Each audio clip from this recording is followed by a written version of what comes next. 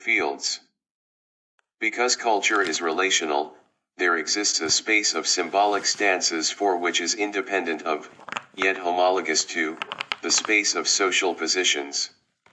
When agents classify talking, as when a speech pattern is said to be bourgeois, they take a position in social space through position taking in symbolic space. In Bourdieu's theory, the symbolic system cannot be reduced to, or viewed as simply reflective of, the social structure, because the symbolic orders are specific to given fields. The symbolic order/logic of the artistic field, for example, is the inversion of that of the economic.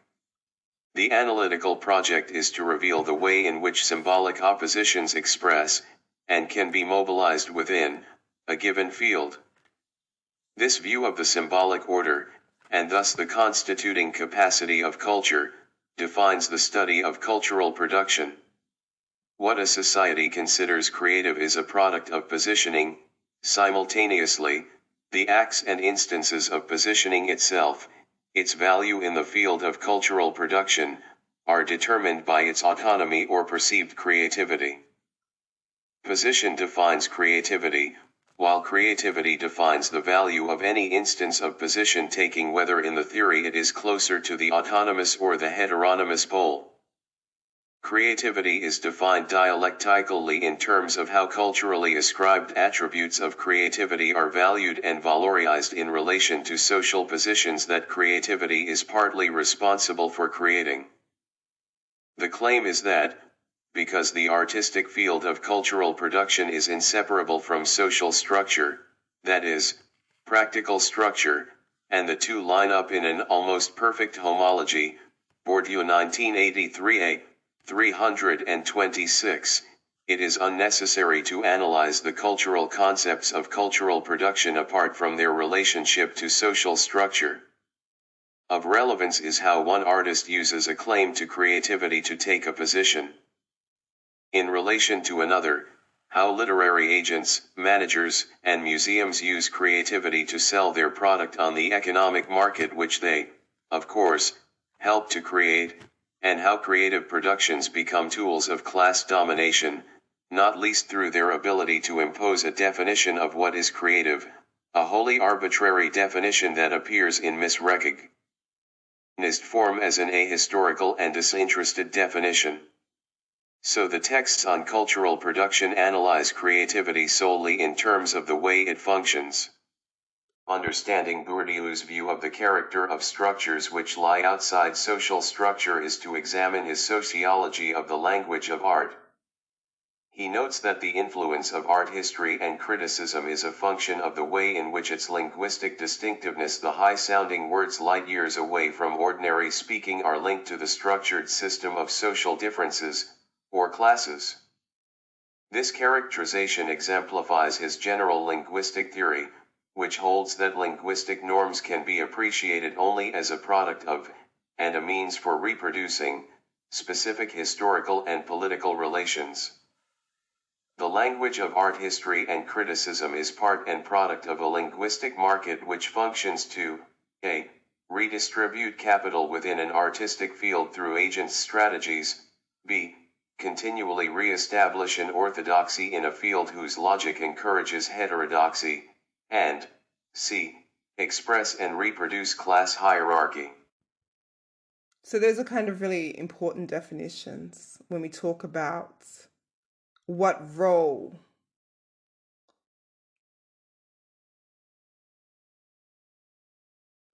language in art plays.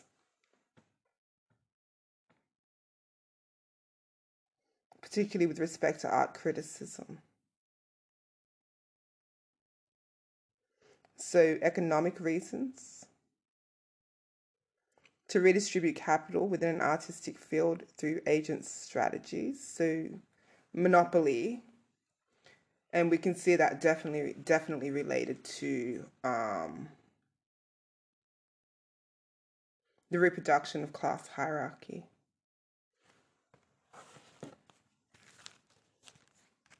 Becky, pass the mic.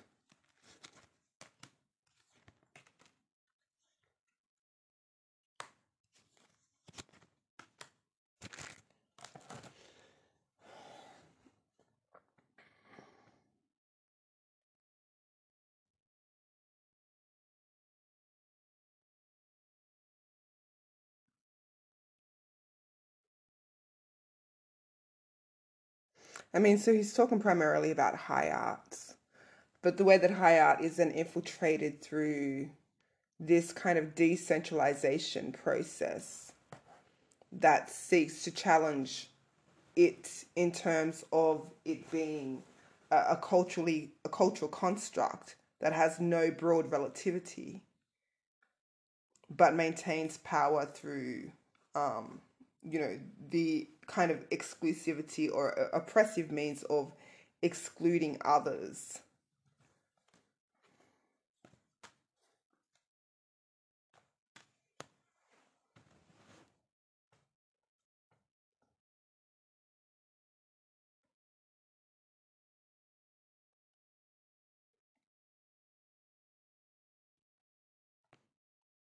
And so he's making this point primarily through language.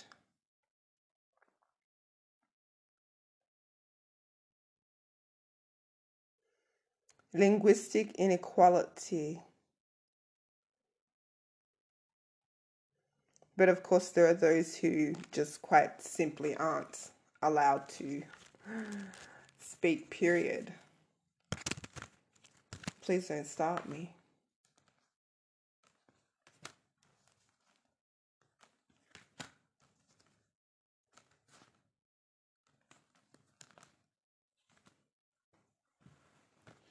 So I don't know if I mentioned this in the previous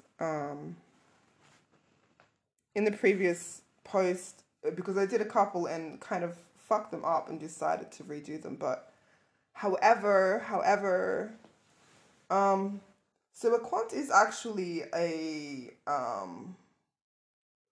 he's like the protege of Pierre Bourdieu, and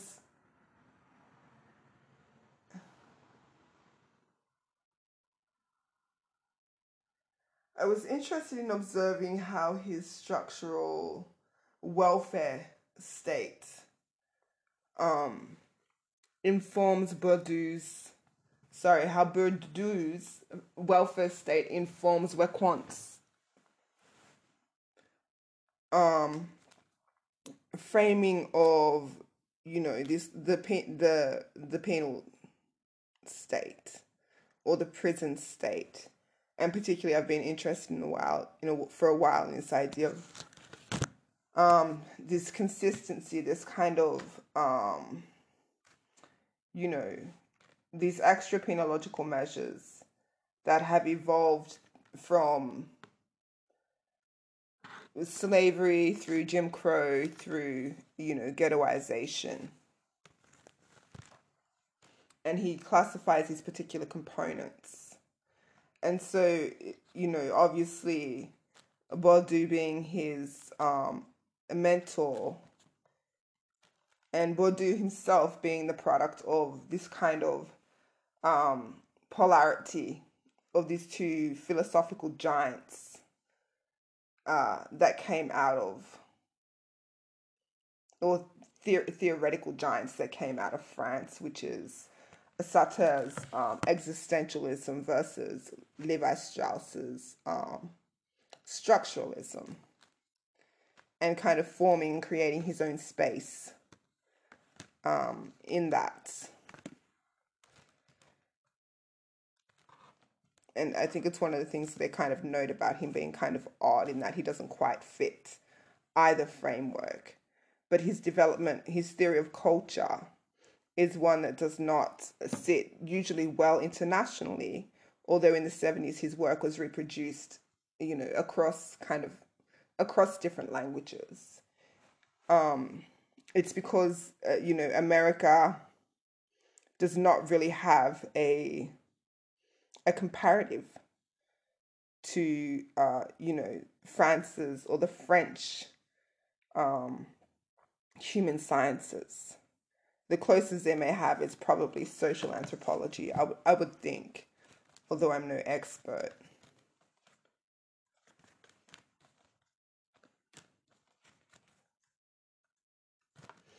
And it's in spaces like social anthropology that you have really kind of profound works coming forward around gentrification.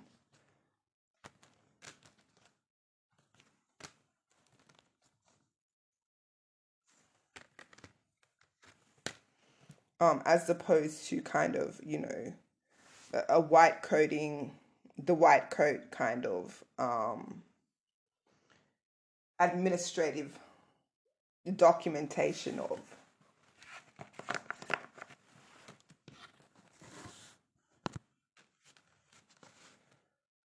And I was kind of thinking about, I was thinking about the role of social anthropology just recently because we're having some floods again in Sydney, particularly out west, out near the Nepean River, and there's like this whole kind of. I mean, I've been thinking about it across a number of things actually, because as everybody know, my brain go everywhere. But particularly, I was thinking about how the environmental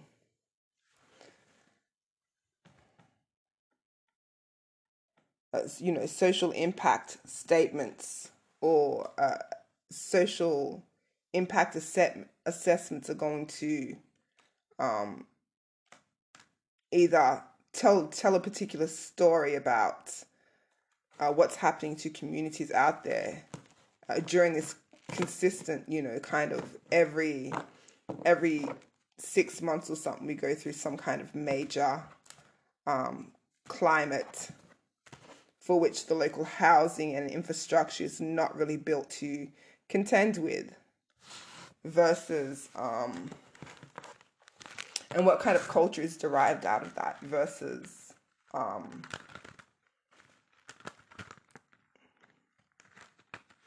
whether or not it will just kind of be, well, this is the terrain we live in and we have to expect this type of lifestyle. There were kind of really, there were, there was flooding at petrol stations, and because, Ampol or whatever petrol station didn't clear things up properly, there was a leakage of petrol into people's sinks. So there was like a sink that was bubbling up with this black substance, this gooey black substance, like oil. And it was actually, it reeked of petrol.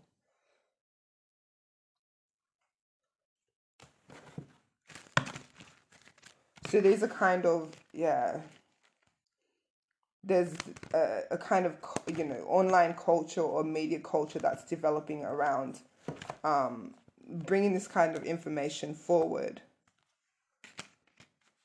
And of course, we had the fires out there as well in this, like a few summers ago. So the kind of who is talking about these problems? Who is speaking about these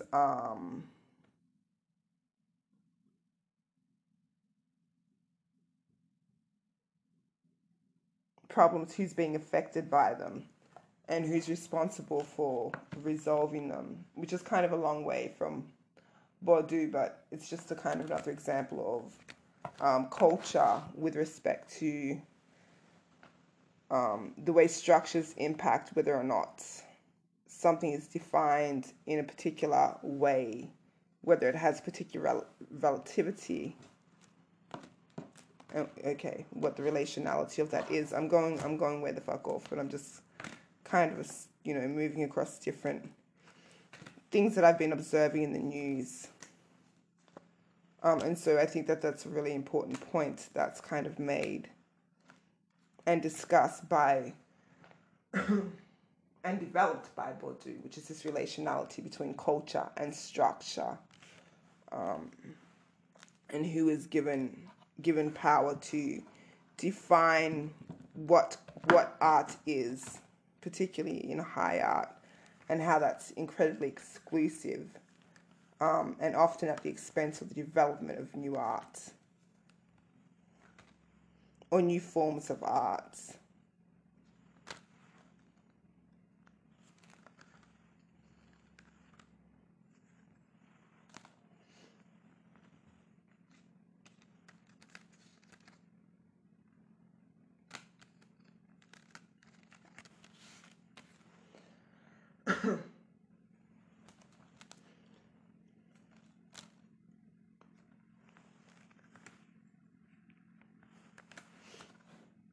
And so too with other areas of culture and cultural issues or cultural problems or things that need to be addressed. But are not necessarily because they are not attached to the interest of that reproduction mode, reproduction of wealth, reproduction of power, reproduction of monopoly, reproduction of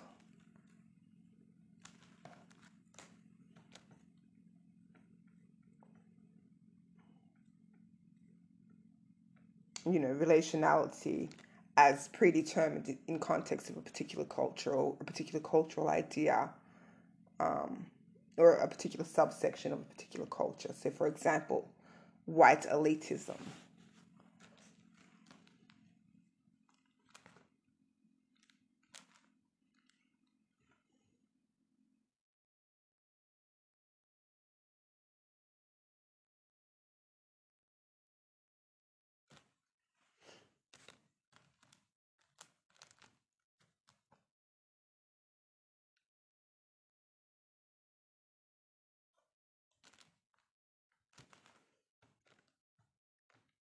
There's just an interesting note here about continually reestablish an orthodoxy in a field his logic encourages. Heterodoxy?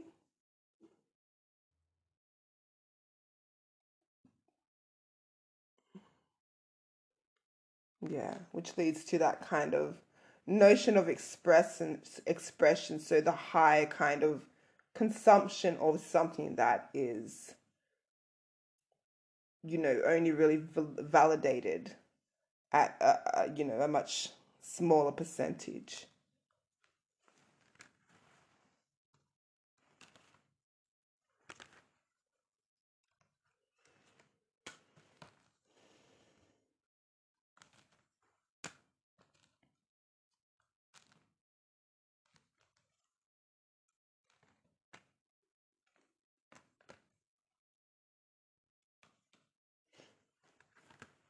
And that, of course, is usually devised by, those white elites who may give grace, although it's, yeah.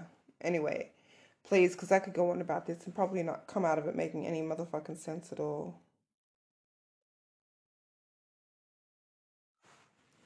So let's leave it at that.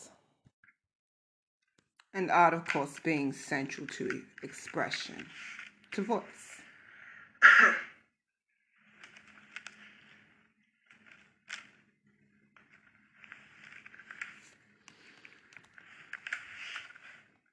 And so too with other areas of culture and cultural issues or cultural problems or things that need to be addressed. But are not necessarily because they are not attached to the interest of that reproduction mode, reproduction of wealth, reproduction of power, reproduction of monopoly, reproduction of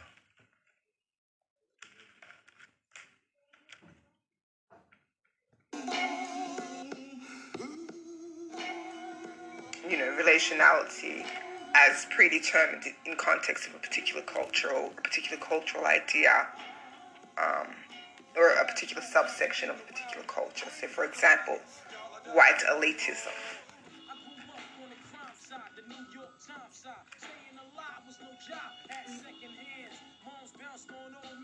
So then we moved to Shallon Land, a young youth, you're rocking the go-to. Low goose, only way I begin to G-York was drug loot. And let's start it like this, son. Rolling with this one and that one. Pulling out gats for fun. But it was just a dream for the team who was a fiend. Started smoking rules at 16. And running up in gates and doing hits for high stakes. There's just an interesting note here about continually reestablish an orthodoxy in a field his logic encourages. Heterodoxy?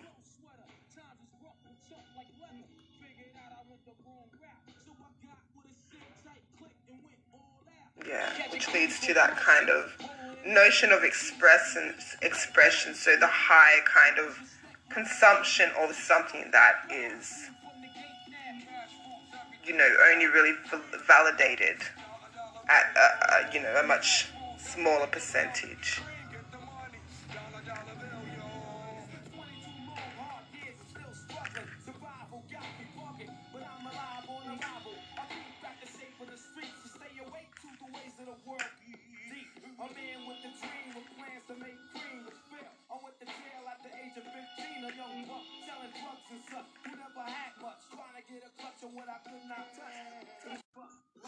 You may give grace, although anyway, please, because I could go on about this and probably not come out of it making any motherfucking sense at all.